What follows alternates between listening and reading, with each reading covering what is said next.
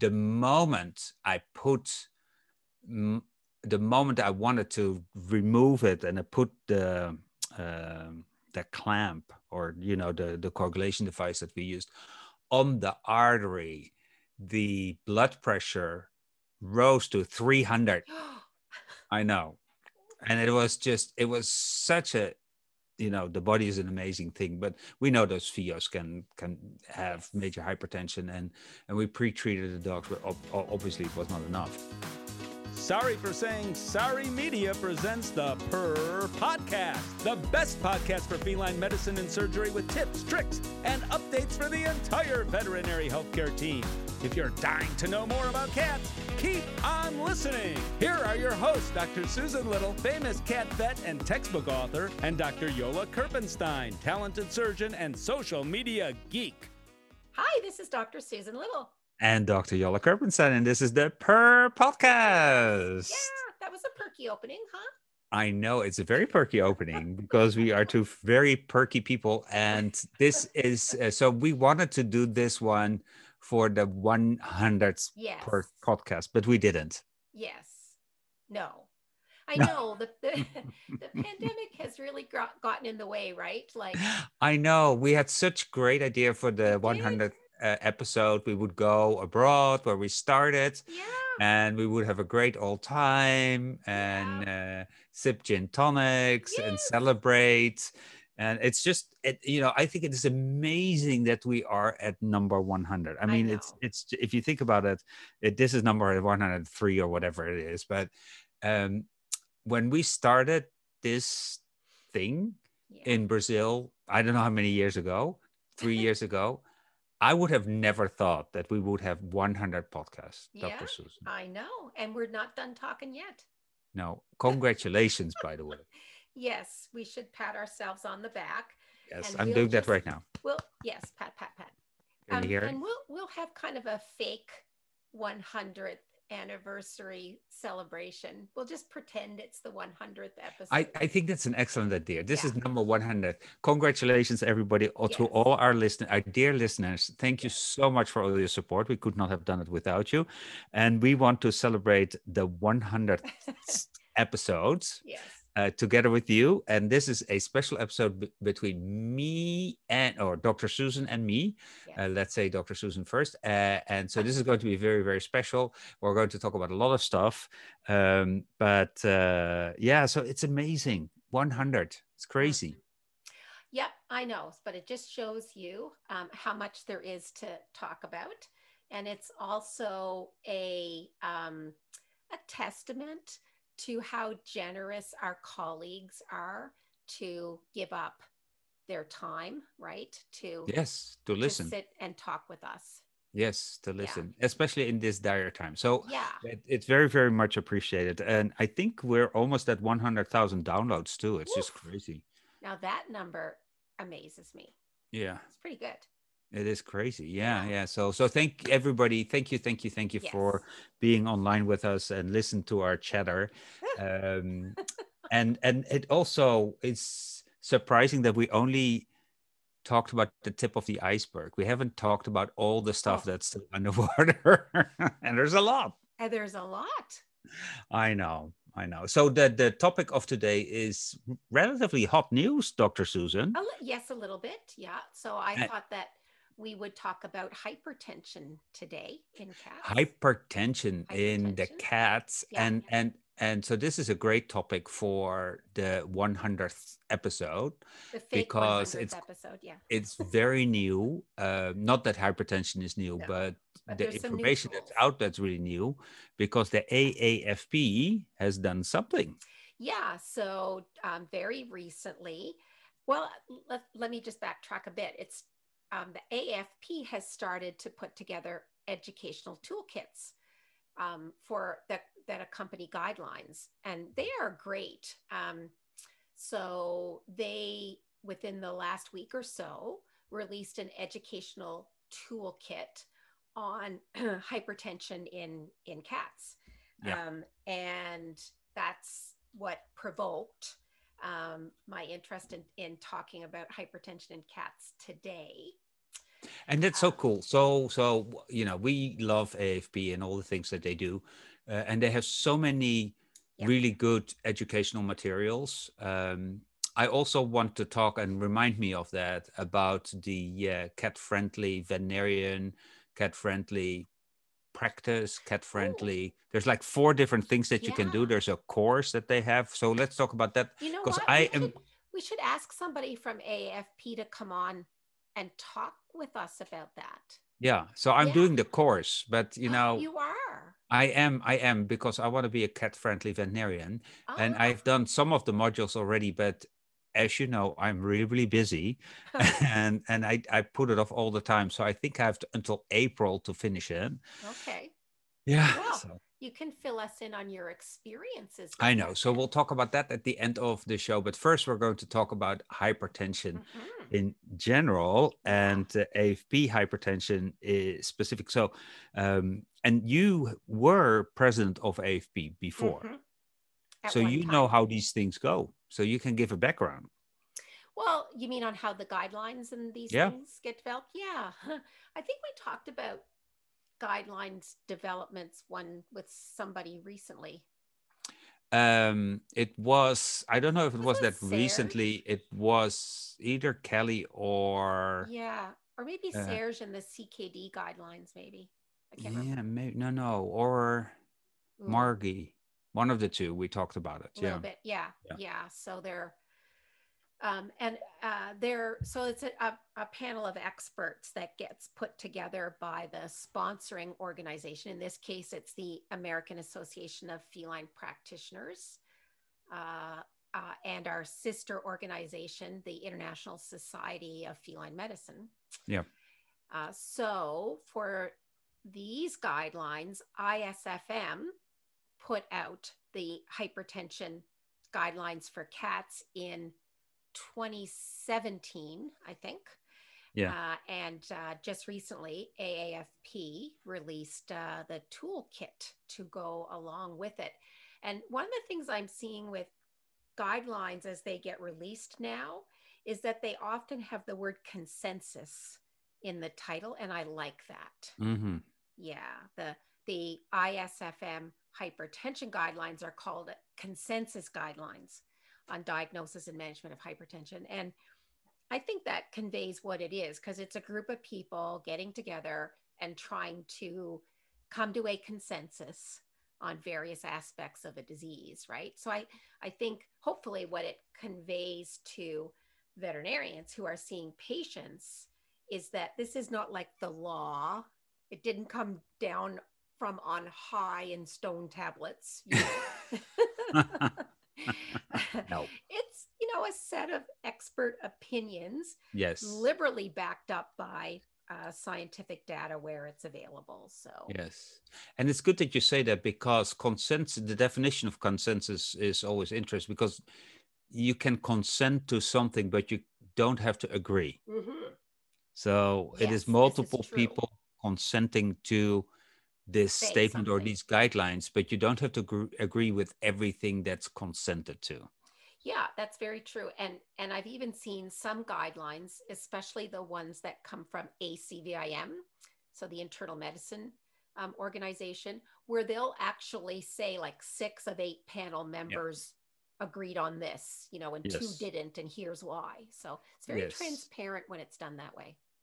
And I really like that. I Mm. think it's really good to be transparent like that way. I also think that if you want to write guidelines and you put 10 different people in a room, it is so difficult to get everybody Mm. to say yes to something. So then you will never have guidelines, as a matter of fact. Mm. So if you want 100% consent, it's probably not, if not, it's not consent, 100% approval of what is said. It's very, very difficult. So, and are those guidelines then set by the majority, or how does that go? Yeah, so I guess it depends on the panel itself and how they agree. So I think that's one of the key things in putting expert panels together. If you're going to produce guidelines, you need to agree at the beginning what is our mechanism for deciding on like what we're going to recommend, right? Would it be just majority? Do you want to do what ACVIM does and, actually count the number of people? So that would be specific. It should be specific to each guidelines group. And you probably have been on these guideline groups. So do you have experience in what that decision is, or I'm still scarred? Yeah. You're a sucker. You're a sucker for guidelines. Yeah, I've been on a number of them. And I usually say yes when I'm invited because I do think they are important. They're kind of like a state of the art, statement that veterinarians can refer to. So I do think they're useful in clinical practice. And some are easier to come to a consensus and develop, and others are harder. So so I've been on some that have gone very easy and some that go harder. And the ones that go harder is not because we have people on the panel that are just being stubborn or they don't get along. It's often because there's just a lack of evidence. Yes. And so people then have to fall back on their own experience. Yes. And for many things that we work with in feline medicine, the experience of somebody, let's say in in France might be quite different from the type of patient and the experience that we would see in Canada or the US. So it's natural. Yeah, and that makes a lot of sense. And probably consensus guidelines are, if you look at the scientific pyramid, where you have these double randomized blinded studies on the top, this is probably way on the bottom somewhere, just above case reports and expert opinion. So it's not that these guidelines are, like you said, set in stone forever and ever. Yeah. These are opinions of 9 people that are put in the same room, that talk about it, that look at the evidence and say, hey, indeed, in these 10 things that we look at, one is very clear because all the evidence says 100%, and it's a 10-0 vote on yes, that's the way it is. And then you have number 10 that nobody agrees on, and it's a 5-4 or a 5-6-4 or a narrow margin where people say, hey, we really don't know. And there might be even some things that people say, we have no clue. Yeah, so the way I look at it is these expert panels save me the work. As a practitioner, they save me the work of going out and reading all the literature and, trying to weed out the good studies from the bad studies. So that's essentially what this is, right? It's just a service, really, where people who hopefully have expertise in this area, they do the literature review for you. That's essentially the lazy Dr. Susan, or the lazy part of Dr. Susan, because Dr. Susan is not lazy at all. The lazy part of Dr. Susan, keep on giving me those guidelines. Yes, I'm always thrilled when new guidelines come out. I'm like, oh, thank goodness. Yeah. Yeah. So let's talk about the hypertension. I love that word. It's a really good word, hypertension. Let's talk a little bit about, is it common in cats, Dr. Susan? I think that's a really good question. And it's very much on my mind right now because I'm in the middle of editing the 2nd edition of my textbook, The Cat. And I'm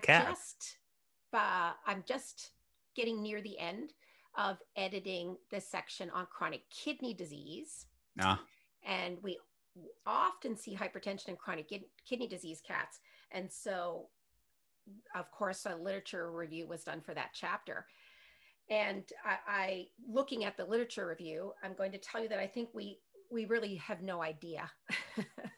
We have no idea how common it is, or how common it is in cats with chronic kidney disease. Yeah. So we know enough to say you should look for it. Yeah. I'm not confident to put a number on it or a percentage on it.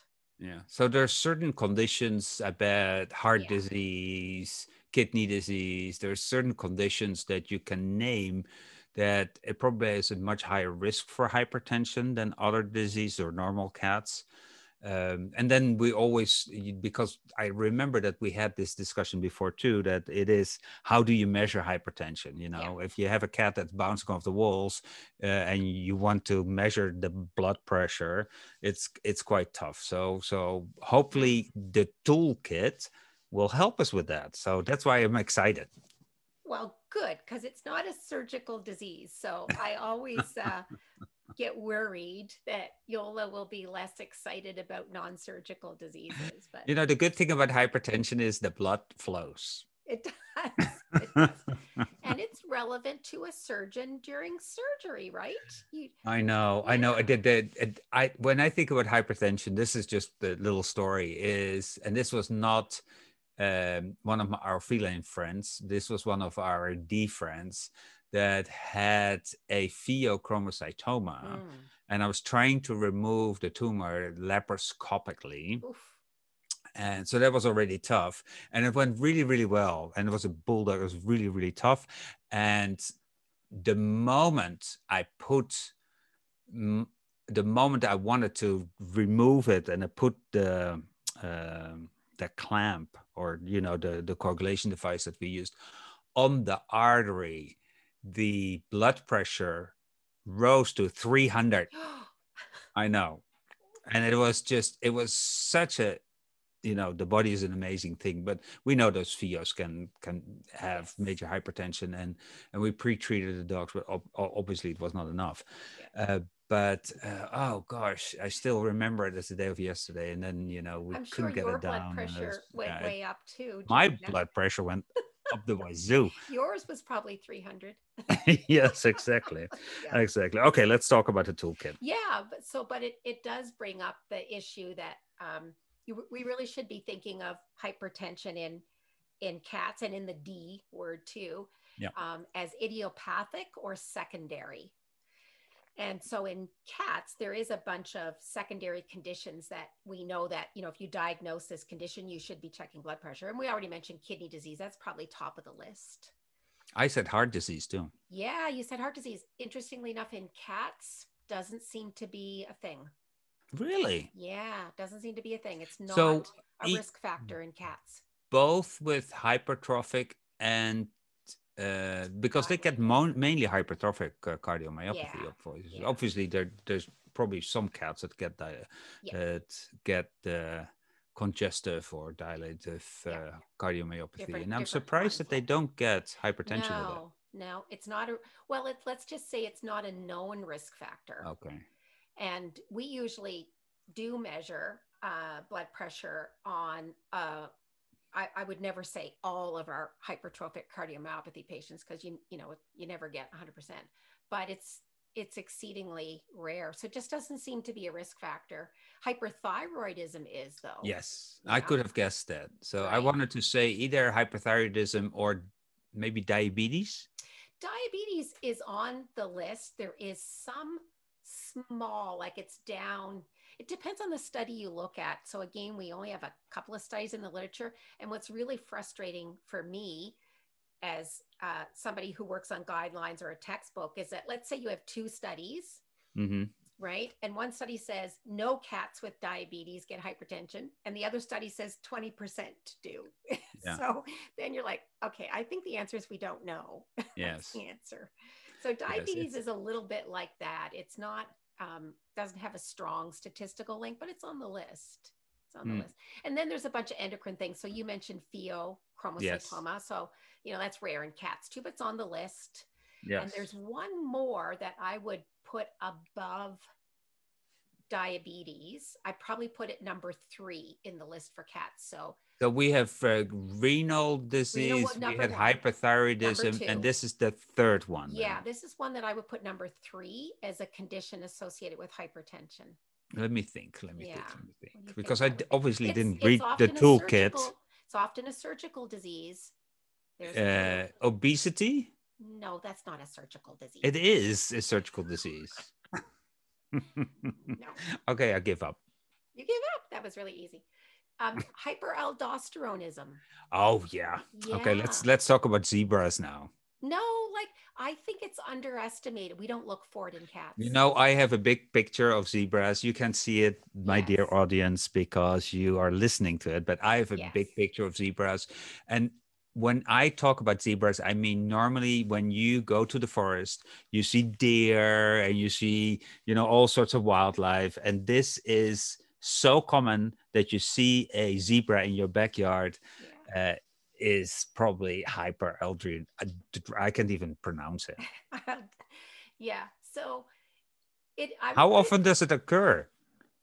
we don't know. See, another one of those I questions. So know. that's why I don't like internal medicine, you Yeah, know? but that's the state of feline medicine, Oh, unfortunately. Yeah. yeah. So it's one of those, hyperaldosteronism is one of those diseases I think that we don't diagnose very often in cats. I seen a Partly, cat with a tumor that had it. yeah, yeah. So the most common reason would be a cat with an adrenal tumor. So I've Yeah, seen I cases took of it. one out. Yeah. Hmm. So that was That's why I said cool. it's a surgical disease, right? Because if it's an adrenal, Right. especially if it's a unilateral adrenal So, tumor. okay, but let's put this now a little bit in perspective because Yeah, you got me riled up now. I do. You said renal disease. Okay, that's about 100% of the cats when they're older than 12 have renal Yeah, disease. Then you said yeah. hyperthyroidism. Okay, 50% of the cats that are older than 16 get hyperthyroidism.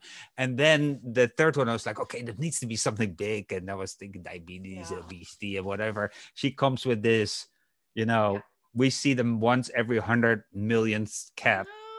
no. So it's a distant third. I give you that. But it Oh, is, yeah. But it is, but it is, I think, number 3 on the list, at least in North America. number three, and with Yeah.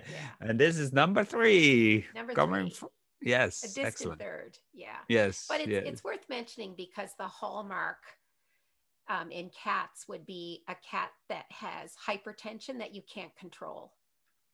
Ah, Yeah. That's what should twig your mind give it away. away. So all the Yeah. others you can control Yeah. Usually you can. with Yeah. renal disease and with Yeah. hyperthyroidism, because hyperthyroidism is difficult because that can cause renal disease on its own. So you don't know which one of the two is really causing the Yeah. Yeah. blood pressure. Sure. Yeah. And so, yeah, those diseases are all kind of tangled up together. So some cats with hyperthyroidism um, have secondary hypertension. And as soon as you get thyroid hormone level under control, then they're not hypertensive anymore. Some stay Yes. hypertensive, probably, as you said, because they've also have chronic kidney disease, right? So, Yes. yeah. So And, this is and we why used I to like do internal surgery on medicine. those. I love that surgery, but we It's a, don't do them anymore. If you yeah, have radiation, at least. yes, There's a lot of countries still that don't have radiation this is for this. true. Yep. And so then you still do surgery. But I love that surgery. It's so it's such a beautiful surgery to do. It's a So very nice surgery. Yeah. yeah, you have to save the parathyroids. It's Yes. not that easy. People think it's really easy to take them out, It's but not they're so not. easy. Yeah. and and so you have and cats are amazing animals. Even if you take both parathyroids out, you still can save them with good management. But I mean, it's Yeah. just in a dog it's a problem, but in cats, yeah. So Yeah. amazing animals. Yep. Yeah. So those are the common concurrent diseases. And again, we're talking about this because AAFP released their toolkit. And when we'll put the link in our show notes, but Yes. you go to catvets.com and you Yes. just look for the section on educational toolkits. It's free. You don't have to be an AFP member. Yeah. And so in the hypertension section, essentially what they are is like summaries. So there's a summary of how blood pressure is regulated. There's a summary on how blood pressure is classified, a summary on the clinical signs. So they're kind of like cheat sheets, right? Or little, Yeah. summaries really of Yeah. each facet of a disease. So it's kind of a quick reference, which I love. Yeah. Mm. Yeah. So what about the idiopathic one? I mean, Yeah. that's kind of weird because then you don't have an underlying disease really causing it. So Yeah. what does it cause? Yeah, and they may actually account for a big chunk. I would say the idiopathics and the chronic kidney disease account for the majority of our of our hypertensive patients. And I'm then the happy you're rest is, saying that and not the yeah, and then the rest is like aldosterone the mixed producing bag tumors. of hyperthyroidism, the endocrine tumors. Yeah, it's a mixed bag for the rest. So idiopathic, you can only say it's idiopathic, of course, when you've ruled out everything else, because it's a Yeah. diagnosis of exclusion, right? It really tells us that we don't know why it's Yeah. caused or how it's caused. But in people, people get what's called, well, I might not be up to date on current terminology, but it classically was called essential hypertension, Hmm. which is just hypertension with aging. Like a lot of people get hypertensive. Probably a lot of people listening to this podcast know somebody, right, who developed hypertension over the age of 60. And it's an aging change. The walls of your blood vessels just get stiffer and less compliant. Yeah. I can see a lot that. of us are headed for hypertension drugs. Yes, of course. But are there young people with idiopathic or essential hypertension? That I don't know. Because there might be also some genetic abnormalities that cause hypertension. But what about cats? Yeah, but I bet the cats that we would classify as idiopathic, I bet you a chunk of those are aging. Probably some of the similar things that happen to people, right? So if you have a young cat with hypertension, what would be the number one reason? Because renal disease is older cats. Yeah. Hypothyroidism is older cats. So there's really all not middle-aged and old cat diseases. Yeah. Yeah. So maybe tumor again. Tumors can happen in any age. It's rare, but I wonder if there's a tumor that. Do they say anything about that in the toolkit if you have a young cat with hyperthyroidism? No, because it's that rare. It's so rare. Yeah. Almost we are at 25 minutes, so I think this is great for the first, but there's still a lot of things that we have to talk about, but that will be next week in our 100th podcast, because this is just we're not counting this podcast, and what people can do, because it's our birthday, obviously 100th. What they can do is celebrate with us by not sending us money. We don't need your money because this is all free. But if you can go to the App Store and give us a 5-star rating, that would be such a nice birthday present, don't you think? That's a lovely birthday present, because when you give us a good rating, and if you even go one step further and leave a good review, that helps other people find us too. Yes, a 100th birthday review, and it's and maybe congratulations or something like that. That would be so awesome. We look pretty good for 100, I would say. We're looking. Yeah, we do look very good for 100, but together we're probably 100, or maybe not. My pandemic hair is not aging well, I have to say. Yes. So, Dr. Susan, thank you so much for this great episode. I'm looking forward to next week already, when we will still be talking about hypertension in cats. We'll have to stuff in the rest, like the signs and the treatment, and we'll have to stuff. We have to speed up a little bit here. I'm afraid, because we were chatting away, and we only we only have talked about idiopathic versus secondary hypertension and all the rest.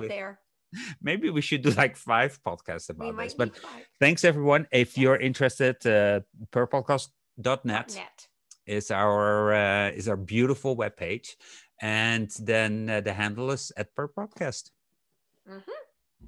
So we'll see you next week. Next week it is. Dr. Susan Little is a feline medicine specialist with 2 cat-only hospitals in Ottawa, Canada. She is best known as an international speaker and as the author and editor of 2 textbooks, The Cat, Clinical Medicine and Management, and August, Consultations in Feline Internal Medicine. Along with 3 cats, she also admits to owning 2 dogs, and you can follow her on social media with the handle @CatVetSusan. Dr. Jurla Kerpenstein is a diplomate of the American and European College of Veterinary Surgeons and a big cat fan. His specialties range from surgical oncology and reconstruction to minimally invasive surgery. He is the author of 2 textbooks on basic and reconstructive surgery. Did you know he was allergic to cats? Yola works currently at Hills Pet Nutrition. You can follow him on social media with the handle @GVETSX. This episode is made possible by the generous sponsorship of the Take the Pledge Against Struvites in Pets Facebook page. Did you know there are 3 easy steps to treat bladder stones in cats with lower urinary tract signs? Step 1 is to take a radiograph, and if there is a stone present in the bladder, step 2 is to use the Minnesota Urolith app for iPhone and Android to determine the most likely type of stone. Step 3 is to treat the cat for at least 2 to 3 weeks with an appropriate diet and see if the stone gets smaller. If so, keep feeding that diet until the stone is completely gone on follow-up radiographs. If not, check compliance with the owner and look for alternative treatment options. Join veterinarians worldwide to take the pledge not to remove screw-bite stones by surgery anymore. The opinions of this podcast are those by Dr. Susan Little and Dr. Yola Kerpenstein. Veterinary medicine is a complex profession, and often there are multiple diagnostic and therapeutic options for different disease processes. If you're a pet owner with questions, please go to your local veterinarian. If you're a veterinary professional, ask your questions on our Instagram page @PurPodcast.